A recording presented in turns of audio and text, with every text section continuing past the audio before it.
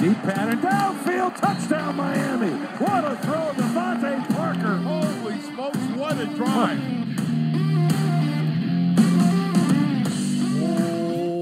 What is up, Dolph fans, and welcome to the Drive Time Podcast, part of the Miami Dolphins Podcast Network, covering your team, your Miami Dolphins. How's it going, everybody? I am your host, Travis Wingfield, and on today's show, we've got a bit of a potluck of Dolphins topics to cover, and boy, am I excited for this one. We're going to revisit the whiteboard with a roster review. We're going to talk about the guys who could be up for possible contract extensions next season, and we're going to talk about arm strength and playbooks, and if we have time, we're going to cover some of the veteran free agent signings who were brought in post the first few weeks of free agency for some film reviews, the John Jenkins, the DJ Flukers, the Jason McCourtys of the world, all of that and more on this edition of the Drive Time Podcast. It's another Miami Dolphins.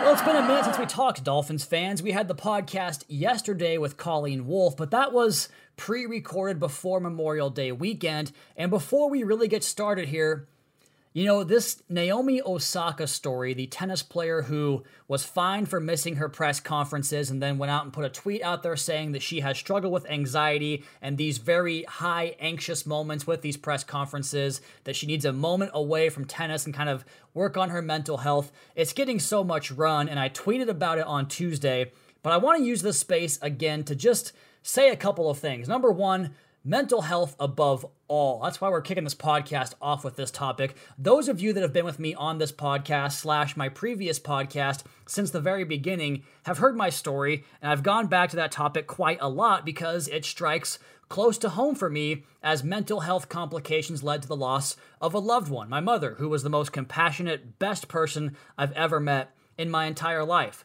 So the reason I bring this up is to kind of tie it all together. Memorial Day weekend was the ultimate reconnect for me, the disconnect really, the pursuit of balance, and which I can't recommend enough how valuable that is. My wife and I took a night away from the little one, from Caroline, our baby daughter, our 1-year-old daughter, for the first time since she was born in May of last year in 2020. We spent the night up in Bellevue, Washington, which, if you're not familiar with the Pacific Northwest, if I had to make a comparison, I would say Bellevue is to Seattle what Fort Lauderdale is to Miami. And if you're ever out in the Northwest, make it a point to visit the Suncadia Resort. It's about an hour southeast of Seattle. That's where the photo that I shared on Twitter was. Just absolutely stunning views, like 3 golf courses, wineries. It's an absolute maven for summer activity. But that balance, man, and Naomi Osaka, serious admiration for her, for the recognition of her own mental health, needing some attention and stepping away. And that's what I was able to achieve this weekend, because on Monday, we went to a friend's house for a pool party and barbecue, and I got to swim around with Caroline, and that was just about the best thing I've ever done. She was laughing and smiling and splashing around. You just can't beat that, and here we are, super refreshed on this podcast because of that. So finding balance is the ultimate key, and I also just want to make this note: don't hold athletes to different standards than the general population. They're not impervious to emotions or struggle. The standard pushback I see to that is, well, that's part of the job. Bullshit, man. Every person deserves to be treated with the same level of respect and common courtesy, regardless of profession, race, creed, whatever the category. People are people. All right, that's my diatribe. Let's get to the football here and start with this. The whiteboard. You guys know the whiteboard, the one that I keep alongside my desk here. I've got the roster, the schedule. I've got some color coordination that goes along with it. And I've been doing that since, 2006. And obviously in 2019, it was a bit of a challenge to find those blue players. Blue chip players are guys that are elite players at their position, the best of the best of the best. And the only blue player I had on that 2019 team was Xavier Howard, coming off that 2018 season where he led the NFL in interceptions despite missing nearly a quarter of the season.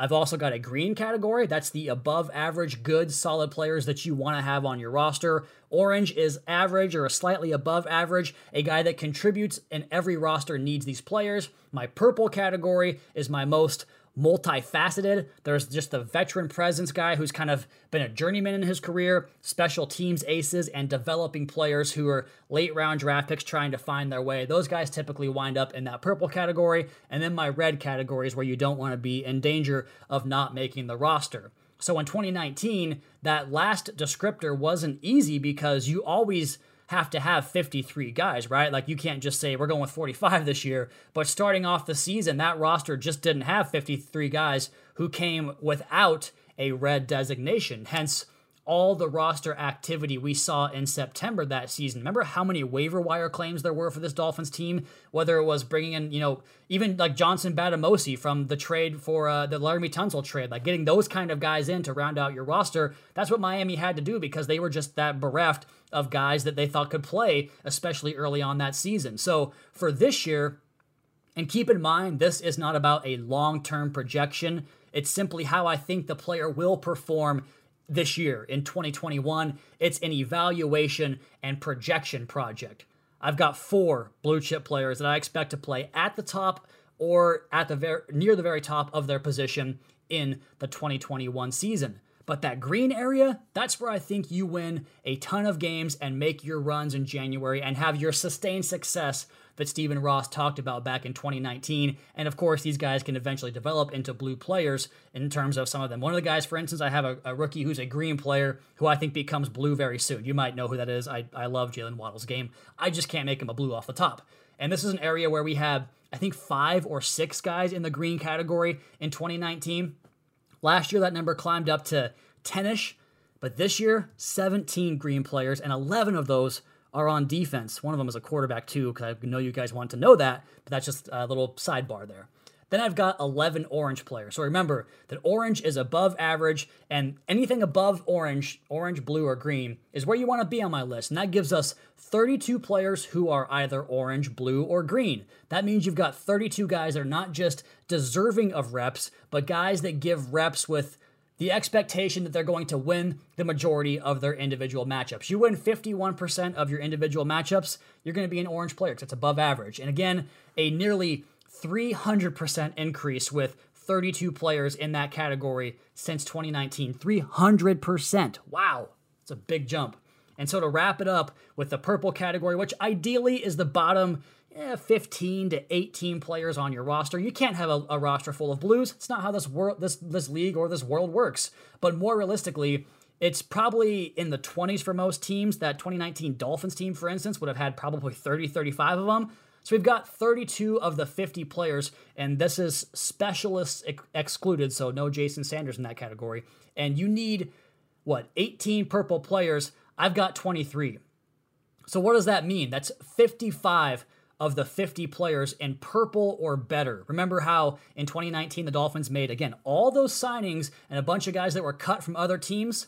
The shoe is on the other foot now. Players will get cut by the Dolphins in September, and they're going to make other rosters. And some of them will probably play good football elsewhere in 2021. That's where you want to be as a roster, where you can't fit everyone in because you've littered the 90-man roster and eventually your 53-man roster with talent. And that's the portion of this process the Dolphins are in right now. And that specialist caveat, none of those guys were included here, but we know the kicker is blue. Jason Sanders was all pro last year, the definition of a blue player. And I'm pretty damn bullish on both the long snapper and the punter too. So after including the specialist, here's the final tally: 5 blue players, 18 green players, 12 orange players, and 18 purple players. Not bad at all. Shifting gears now as we drop it down and engage the DRS and go flying around the outside for the overtake and finish this pod with our best lap. Another good problem to have, and the product of that last segment, acquiring a bunch of really good football players, is that eventually those chickens, they come home to roost from that rookie deal into a second contract. And looking at this roster, man, that 2018 draft, along with some guys brought in later on shorter deals who could be up for new contracts at the end of this season. But as we see across the NFL every summer, these deals can get done before they're expired, right? So I've got 4 guys that I think fall into this category, guys that I think have earned themselves that next deal, whether it's in Miami or somewhere else, because we know this is a tough business and you can't get them all paid and go out and spend on the open market. And granted, Miami, again, a tip of the cap here to Chris Grier, Brandon Shore, and the entire Dolphins front office for building in the flexibility with the roster and cash commitment so they can put themselves in position to make moves in future years and this year and just continue to roll that sustained model down the road. And the Dolphins are right back in the saddle next year in terms of cash to spend in that offseason. Will they do it? Who the hell knows, man? I don't know.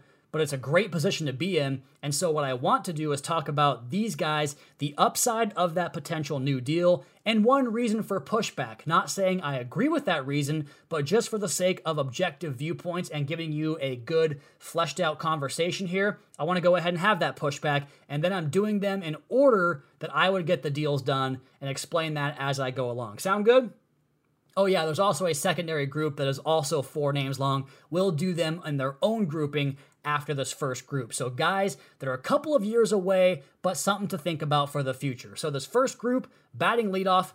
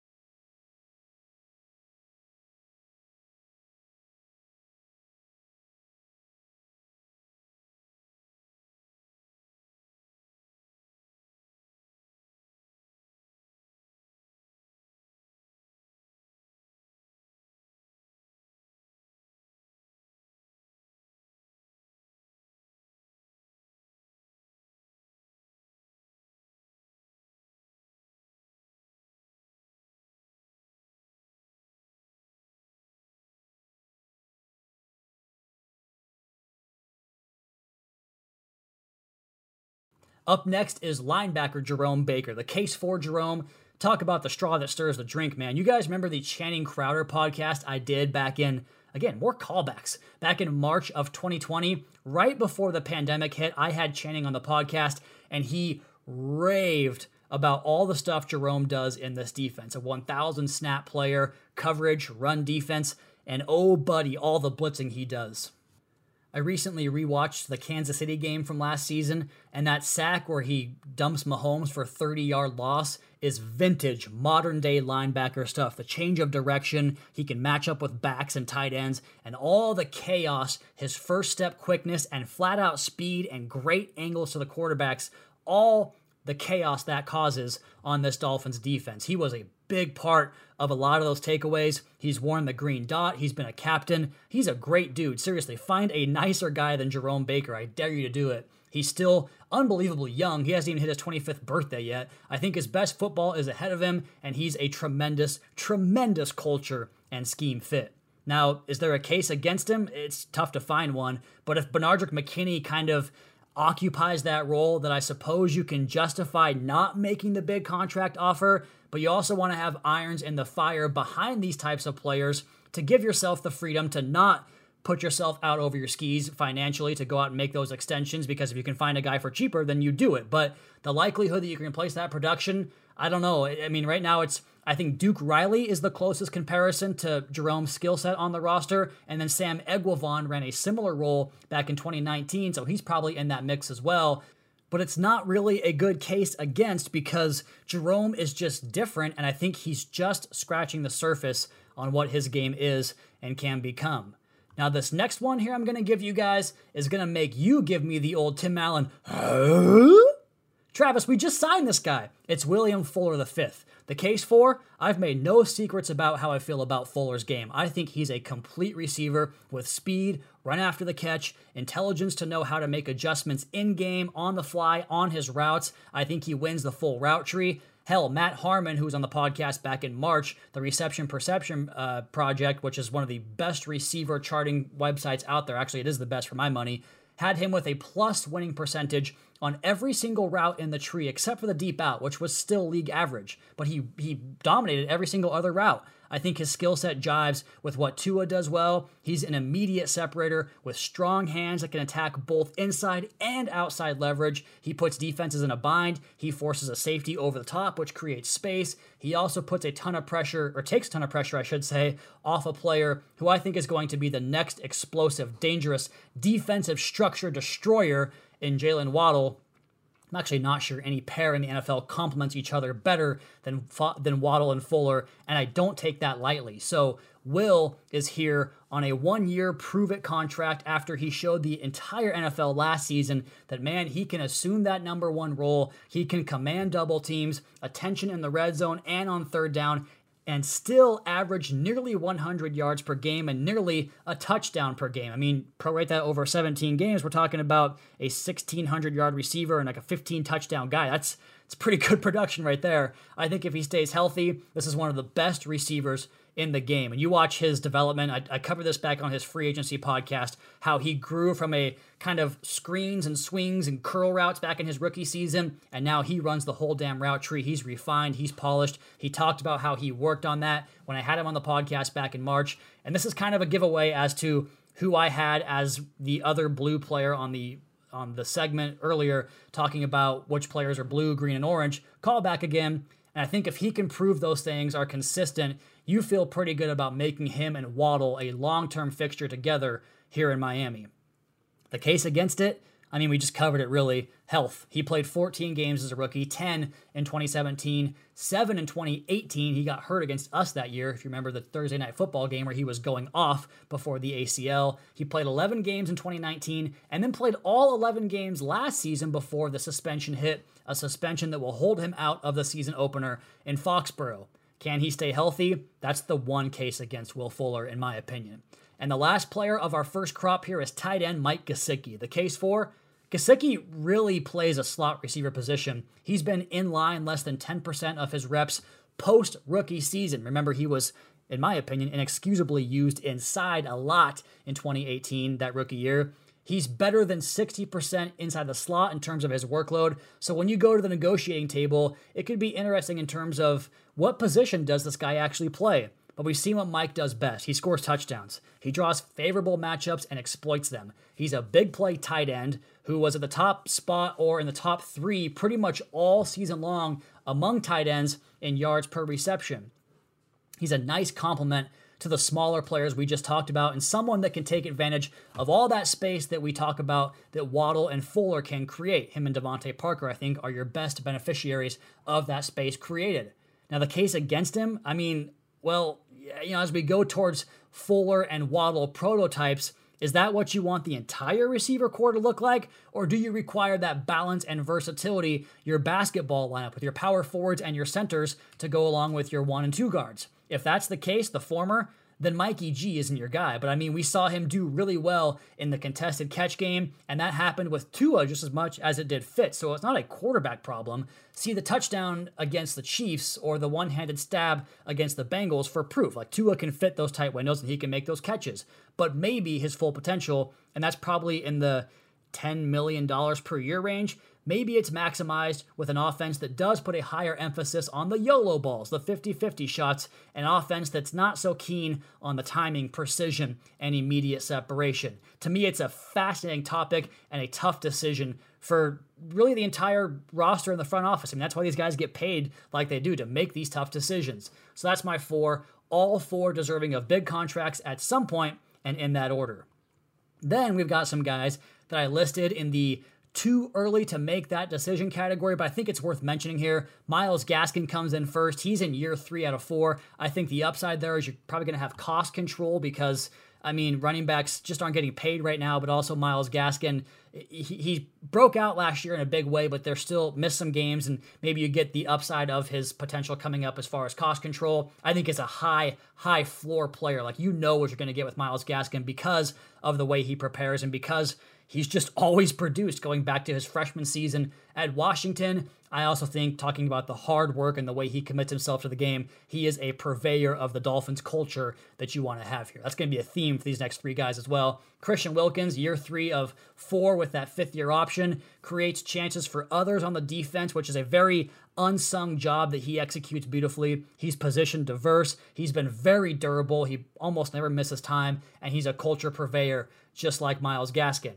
So is Andrew Van Ginkel, and it's way too early here because he's played, 5 games his rookie season, then last year as well. But man, if he takes another step and improves his game upon the things we improved last season, I mean, I was a huge fan of Gink from his college tape at Wisconsin and the spot drops and the route concept recognition where he would find bodies instead of grass when he covered guys. But then he goes out and develops multiple pass rush moves. He starts clobbering blockers en route to tackles for loss and run stops and just made himself into a complete player in relatively short order. He's an undersized 5th-round draft pick with 1 year of college production at Wisconsin, a JUCO transfer who had injury problems in college. But you look at all that combined, the trajectory on this guy with so much more football ahead of him is just insane. Not to mention the special teams value. I mean, he blocked a punt last year that put Miami on the 1-yard line to score a touchdown in the first 3 minutes of that Charger game. And all of these guys from that 2019 class, they're all from that 2019 class, so you've got some time, but I think it's definitely worth monitoring. And my final guy here is kind of Will Fuller-esque in terms of we just signed him, but it's Matt Skura. He's on a prove-it deal for sure, but I've talked about his tape on the podcast. You go back to 2019, this guy was playing at an all-pro level that year, and really last year I thought his tape was good too before the snap issue came up. But he's reach blocking Cameron Hayward, who was in that top pressures article by Doug Farrar. He's absorbing bull rushes from Stephon Tuitt. Again, another callback to that article, the top pass rusher at that position. He's a nasty finisher too, man. He plays with a temperament. You wouldn't know it from my interview with him, talking about, the Air Max, the dad shoes and barbecuing and all that fun stuff, the Kiss the Cook apron, but he is a nasty player on the field. We heard Coach Lemuel Jean-Pierre talk about detailed, disciplined, and nasty. That's Matt Skura. I think he's going to be, again, a purveyor of the culture. That's a theme here. So that's my group, a fun topic, a fun discussion. We don't quite have time on this podcast for the veteran film review, but it's coming. I want to make sure we have a full dedicated topic and segment to it. I promise it's coming. The Dragons, they are coming. Instead, I want to close with this, a topic that's been making its rounds, this offseason, and we get bored here in June talking about football. I mean, how many more Aaron Rodgers discussions do I have to watch on national television shows, man? But it's the playbook stuff and the arm strength stuff from the quarterback position.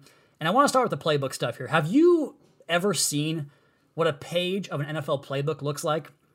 Each player has a paragraph, really, describing their role, how to react to adjustments, their changes in their role based upon alerts or checks to counter what the offense or the defense is doing. And for a quarterback and for any signal caller, your centers, your Mike linebackers, your safeties, and of course, your quarterback, they have to know the roles of all 11 players so they can get the guys into the right spot when you make a check at the line. So when I see this, Burrow and Herbert didn't seem to have an issue with the playbook in their rookie year. First off, Tua and Burrow's numbers were nearly identical, except in the win-loss category, which, by the way, Tua's expected points added average was better than both he and Herbert, and he also had a better fourth quarter passer rating. So kid knows when winning time is on. That's a point I've made all off season. But to the point, and really, Burrow is in this category too, because like Tua, he more frequently wins with his IQ, anticipation, timing, touch, rhythm, feel, and just that kind of winning football in winning moments. He did it all year, that final year at LSU, and we saw it at times this year with the Bengals as well. But feel and accuracy and those types of things are more prevalent than raw traits like arm strength. And those quarterbacks take a little bit more time to hit their peak, guys that excel between the ears more so than the 105-mile-an-hour fastball, which has its place, but I'm going to explain to you here in a minute why it's not like the end-all be-all. So when you have these insanely gifted guys like Mahomes or Josh Allen or even Jordan Love last year who had ridiculous raw traits, and like Justin Herbert too with the arm strength, the idea has always been that the physical traits can win early while they develop the other part of the game. So quarterbacks like Burrow and Tua, the best is yet to come. It's just like Drew Brees, who never one time in his entire life has thrown a 20-yard out route on a frozen rope to the far hash. He never did it because he can't do it. But who cares? He still managed to throw for more yards and more touchdowns than anybody else in the history of football. So I'll take that. I just think there's a bit of a miscalculation on two things here. Number one, what arm strength actually is and what it actually does on a football field. Of course, it has value. Everything you can do on a football field has value. Do not get me wrong there, but it's maybe the 6th or 7th most important thing because you can mitigate what arm strength does in other areas of the game with that rhythm, timing, anticipation, and elite level accuracy to throw away from leverage. And one thing I wanted to look at was a quarterback like Mahomes who has that oddly elastic arm that can slingshot the ball all over the field. I found 3 clips over the last 3 seasons where he grooves these 20-yard passes over the middle of the field as they descend down towards their target, where he's not throwing fastballs through their chest. So when I posted that clip from the Chiefs game last year where Tua, it's 3rd and 10, the pocket kind of collapses as he looks downfield, and he drives a throw that is 20 yards beyond the line, 30 yards in the air, and he drives it low and away from the defender. He's throwing off the leverage of the lead defender and ahead of the trail defender, and it fits a tight window 20 yards down the field on target, and there's no chance it can be picked because he dumps it in there low around the hip area, but also puts it in a position where his player can make a catch, his receiver can make a catch. My intent of that is to show you that the reason you like arm strength is to thread those tight windows, but it's not the only way you can do it. Tua can do it, Mahomes can do it, and they can do it in different ways. All right, that was a fun podcast to put together for you guys. We've got so much coming your way here on the Drive Time podcast over the course of the summer. We're going to preview each division and talk more about the general NFL and get you ready for the new season. All the preview magazines are coming out. Warren Sharp's preview is going to be out here pretty soon. The Pro Football Weekly magazine I read every single year. We've got more player media availability coming your way in the coming weeks. We've got we'll be live at mandatory minicamp in mid-June as I head back down to South Florida just before my family's move down that way. And once we get past mandatory minicamp, from that time until training camp, we're going to go back to 2 shows per week. And then when training camp gets here, we'll be 5 shows a week. All gas, no breaks. And before we get to the outro, I want to just go back to this real quick. Treat people nicely, man. Understand other people's perspectives and view the world through more than just the lens that you see it through. And also, mental health-wise, if anybody ever needs to talk or just wants to kind of flesh some things out or have a therapy session, a rap session, reach out to me, man. I love, that's the beauty of humanity, right? Like, we're all in this together. Let's act like it, and I'm here for anybody that needs it. We're going to have that veteran film review here coming up in the coming podcast. We're going to get to that media from coach and some players. Plenty of fun stuff to come your way. And in the meantime, you all please be sure to subscribe to the podcast on Apple Podcasts, Spotify, wherever you get your podcasts from. Go ahead, leave us a rating, leave us a review. Follow me on Twitter at Wingfield NFL. Follow the team at Miami Dolphins. Check out the Fish Tank and the Audible podcast. And of course, MiamiDolphins.com. Till next time, fins up.